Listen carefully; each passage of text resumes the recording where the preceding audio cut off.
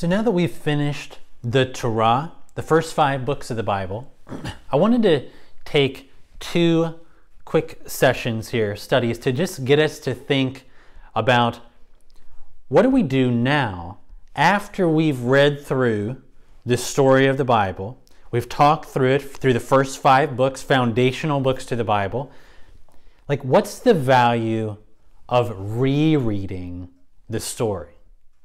Maybe you've seen movies that do this sort of thing where maybe there's like a scene that happens at the beginning of the movie, and then you'll have, from one character's perspective, they'll kind of tell the story leading up to that scene. And then there'll be a second character and they'll tell the story up to that scene. And then a third character and they'll tell the story up to that scene. And you keep hearing the same story over and over again, but you start seeing new things every time. Maybe you've seen a movie like that. There's an animated one called Hoodwinked that I like that follows that sort of plot. And each time that you re-watch the same story, you see it maybe from a different angle. You start getting more details, and it starts to make sense even more of what you saw at the very beginning. And I think there's some good comparison there with what happens when we reread the story. So up to this point, I've been walking just consecutively right through from Genesis to the end of Deuteronomy. Maybe like a first-time reader, just trying to see how things are developing. But now that we've gotten to this point, I want to emphasize the value of going back and rereading the story, or at least going back and thinking now through different themes that have come up to this point. You know, so things that maybe that this has been really important, take that theme and bring it all the way back to Genesis and run it all the way through up to the end of Deuteronomy. You'll be amazed at the kinds of connections and things you start to see. For example, what has been said in the Torah about the Spirit of God? This would be a good example, a good exercise. You could now, because you're familiar with the story of the Torah, go back and say, when does it first start talking about God even having a spirit, or this Spirit of God? That's back in the 2nd verse of the Bible. The Spirit of God was hovering over the face of the deep. And then there was something in Genesis 6, my Spirit will not always strive with men. I'm going to bring judgment on them in the flood. And then you keep going and you see God's Spirit coming on someone like Moses maybe, or coming on even someone who's going to construct parts of the tabernacle, the tent, to be able to be really skilled.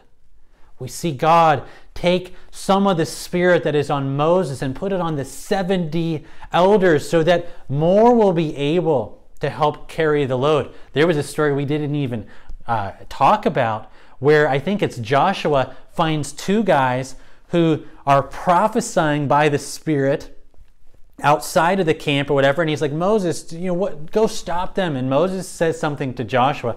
I think this is in Numbers 11. And he says, are you jealous for my sake? I wish that all of God's people had God's Spirit. And so that implies that God's Spirit isn't on all of God's people, not in this way of empowering them. And maybe there's even more about the Spirit of God. But my point is, now that you've developed your understanding of the story of the Torah, you can take a topic and you can kind of run back through the story. It helps you rehearse the story, but it also helps you gather your understanding of the Spirit of God, as one example, from the Bible itself through the stories of the Bible. So you could take something else. What about worship? I've been trying to highlight this along the way, but I mean, think about this. Go back in your mind through the story of the Torah and think about what the Bible has been revealing to us about God's desire for true worship. Think about Cain and Abel. From the very beginning, they knew they were supposed to offer sacrifices to the Lord from the very beginning. Noah gets off of the boat and he starts offering sacrifices to the Lord and worship to the Lord. But who's the first great worshiper in the Bible? The guy who, wherever he goes, he's building altars and calling on the name of the Lord. We think of a guy like Abraham. In fact, it's in the story of Abraham that we actually find the very first use of the word worship. Do you remember that? It was when Abraham says to his servants, I and the boy are going to go over to that mountain and we're going to worship the Lord there. The first use of worship in the Bible is about Abraham being willing to lay down his most precious gift for the Lord because he loves the Lord even more than his only son. So he's willing to offer his son to the Lord in faith that God can bring him back or do whatever God wants to do to fulfill his promises through Isaac. And he offers Isaac before God eventually, of course, spares him. But Abraham doesn't know that, and that's worship. But what about God's desire in the law for exclusive devotion? No other gods before me. Don't even make graven images. Oh, but then down at the bottom of the mountain, Aaron was leading the people into false worship. But maybe they were feasting to Yahweh, but it doesn't matter, right? Because God has the right to tell his people how to worship him. And so even if they thought the calf was somehow to Yahweh, to the true God, it doesn't matter because that was off limits. God has the right to tell his people how to worship. All of these things, and there's so much more through the Torah about the kind of worship that God wants of wholehearted love and obedience, exclusive devotion. My point is, take different topics and run them back through the story, and it shows you the value of rereading the Bible, maybe looking for these things, or at least of retelling the whole story by focusing on particular themes. I'll give you a few that maybe you could chase down.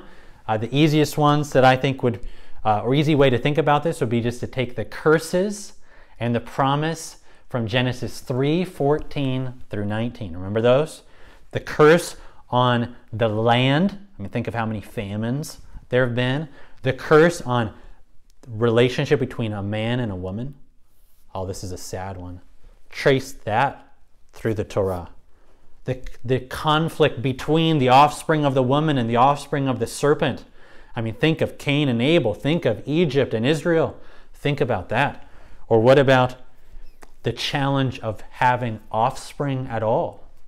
Think of how many barren women there have been. The attacks on offspring. And then think about the promise of a skull-crushing seed from the woman who will crush the head of the serpent. Bring us back to the way things used to be. Try to retrace the steps of the Torah, thinking about that promise. All of these things, I think, will help you to be able to grasp the story better, for it to sink down into your heart. You'll learn through this the value of the reread. And I think you'll grow to be able to tell the story of the Bible even more effectively.